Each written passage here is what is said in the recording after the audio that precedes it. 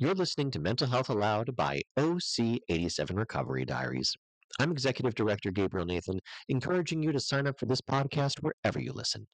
And check us out for more mental health recovery stories at OC87recoverydiaries.org. Cultivating Mental Health Self-Awareness with Generalized Anxiety Disorder Recovery by Yasmina Rabbani Lee. Being an introspective person, analyzing my thoughts and emotions comes naturally to me. For example, I have always been aware of the fluctuations of my mood, and I try to understand the source of those changes. It was not apparent to me at first that anxiety had begun to settle within me, causing dysregulation. This realization came to me as a shock, since anxiety is not an invisible affliction that affects a minority of people. On the contrary, it is a behemoth that has often been equated with an epidemic. The U.S. Preventive Services Task Force's recommendation to screen children 8 and older for anxiety highlights the overarching impact of anxiety on the U.S. population. In my view, it also brings to the forefront the deficiencies within our society when it comes to educating and empowering our population in the area of mental health. Despite ongoing efforts to destigmatize mental health, exemplified by the dedication of the month of May to raising awareness, we continue to fall short in recognizing our own declining mental well-being. Why is it that we can recognize mental decline in others, but not in ourselves? Mental illness exists along a continuum, indicating that it does not emerge abruptly and vanishes the next day. Instead, it is a dynamic phenomenon that can be anticipated with a prodromal phase. A prodromal phase is a time period during which early signs appear before an illness actually sets in. During that time, there is a sense that something is not right, like a harbinger of a mental or emotional breakdown. For example, I personally believe that when I began to notice a decrease in my quality of sleep, I should have taken immediate action instead of brushing it off and letting it grow into something worse. Notably, obtaining a restful night's sleep proved to be challenging for me, as I faced difficulties in both falling asleep and staying asleep throughout the night. I particularly remember waking up consistently at 4 a.m., which teased my curiosity and led me to investigate its significance. I discovered that a 4 a.m. wake-up call is often associated with depression. Thus, the prodromal period is crucial because it makes it possible to intervene at a stage where the symptoms are still manageable. Anxiety, for example, presents itself as a series of minor annoyances that are not disruptive enough to be noticed, such as unusual, irritable moods. Left unchecked, however, they become more frequent, severe, and disruptive, paving the way for a chronic and debilitating condition. When my irritable moods became more frequent and more severe, anything could trigger them. I would lash out at a family member during a mundane conversation because it was not going my way. Similarly, I frequently put myself in a situation where I could be physically hurt when confronting a stranger in the subway because they lightly brushed against me when exiting the train. I vividly remembered being concerned by those explosive responses to random people, as they sometimes were directed at unfriendly-looking men that were twice my size. The challenges inherent with reckoning with one's mental health are evidenced by the numerous online accounts of individuals who endured prolonged periods of anxiety before seeking help and taking proactive steps. Likewise, many adolescents and young adults are still confused about their symptoms and ask for help online. They experience feelings of fear and helplessness similar to what I went through a few years ago. Indeed, a few years ago, I experienced severe anxiety, which made even the simplest tasks like getting dressed a source of immense distress. Anxiety permeated my thoughts, causing any random occurrence to trigger a cascade of symptoms such as high heart rates, increased respiratory rate, and especially panic attacks. When symptoms appeared consistently at the beginning of my anxiety attack, I did not tend to them as I should have, because I was convinced that it was physical in nature and that it would dissipate on its own. Particularly, I was convinced that they were related to benign heart issues, since I was oblivious to the chaos that was raging in my brain. Simply put, it did not occur to me that psychological factors were actually manifesting through my body. One particular instance that stood out the most for me was when I experienced an out of the blue panic attack for the very first time. Its peculiar aspect was its occurrence at a spa during a serene moment when a soothing warm towel was covering my face at the end of a luxurious facial treatment. I was trying very hard to hold it in, but like a juggernaut, it burst out of me, forcing me to stand up and remove the towel from my face.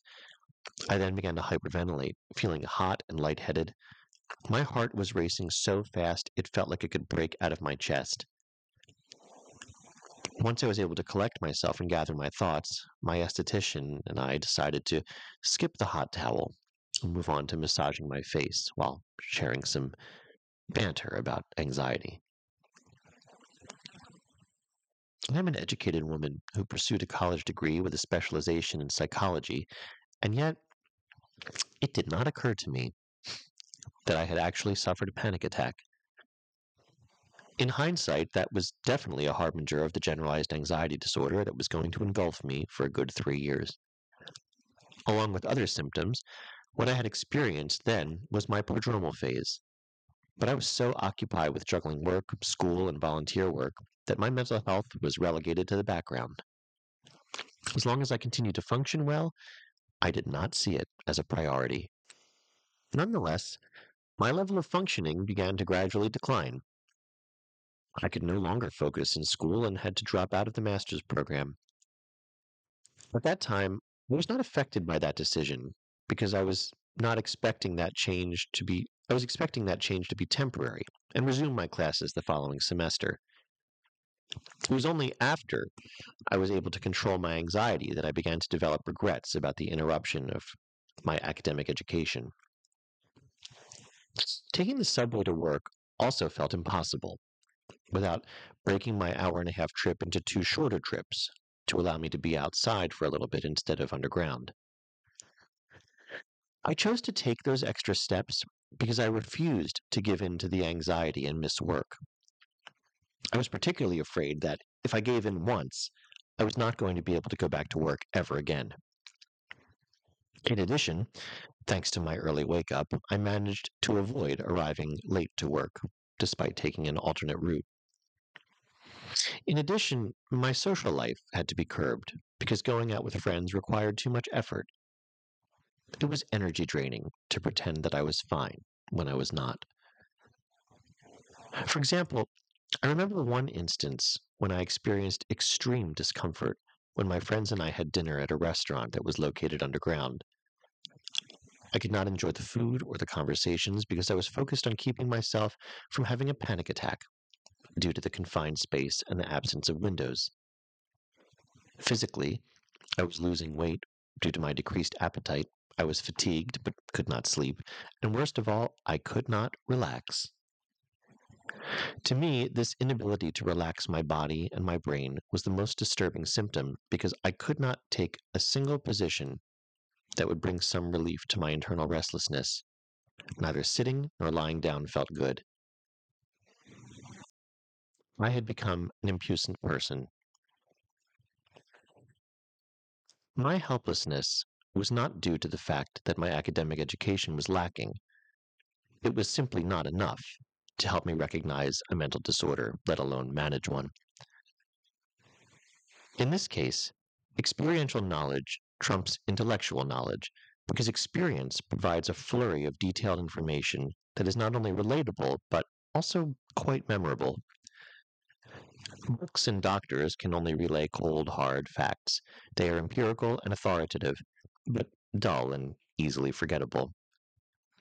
By contrast, Personal experiences and anecdotes, which are usually colorful and emotionally charged, often create strong and lasting impressions, and together with medical facts, they create a solid base from which we can build a sound understanding of a mental disorder. Accordingly, online, I learned from experts in holistic health, science, and perhaps more impactful, I learned from my peers. They likewise suffered from similar or worse anxiety symptoms, and they found ways to manage them or overcome them. They were my lighthouse during my journey out of the darkness of anxiety. In addition, they shared tips and resources that had worked for them.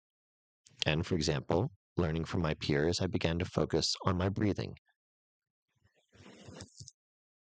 Research indicates that anxiety causes irregular breathing patterns, which for the most part remain undetectable until a panic attack occurs. Therefore, I set out to look up online for ways to reset my breathing on my own. Thankfully, the internet is a treasure trove of resources and tools and self help, and as a result, I was able to learn and practice various breathing and relaxation exercises that improved my well being. In fact, doing it alone yielded positive and long lasting results because I was able to achieve this elusive state we call mindfulness.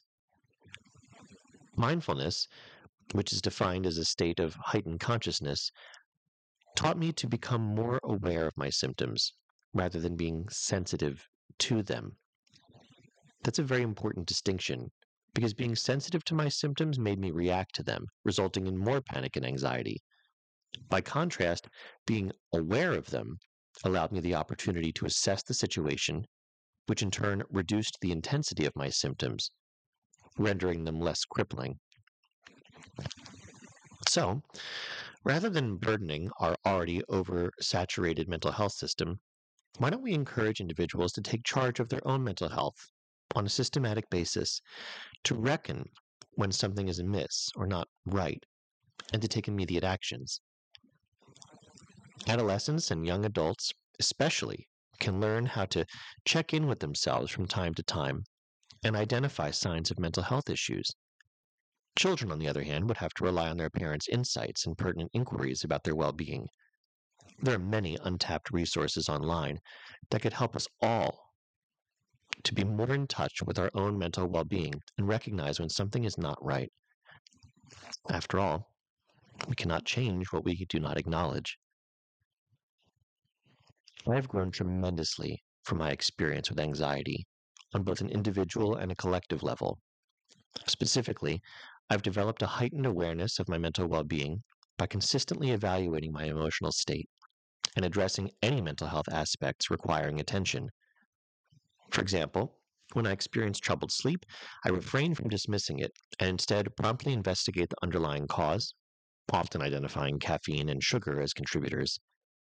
Furthermore, I've extended my growth to a larger context by openly discussing my own anxiety journey and the lessons I've gained with my peers. My intention is twofold: to provide solace to those grappling with anxiety and to serve as a guiding beacon, much like I encountered when I was struggling. Drawing from her personal experience with generalized anxiety disorder, Yasmina Rabbani Lee co founded MindRiseLife.org, which is an online platform dedicated to the dissemination of research based findings on anxiety, both theoretical and practical, and the promotion of good mental health self help practices. And you've been listening to Mental Health Aloud by OC87 Recovery Diaries. I'm Executive Director Gabriel Nathan, encouraging you to sign up for this podcast wherever you listen. And check us out for more mental health recovery stories at OC87recoverydiaries.org.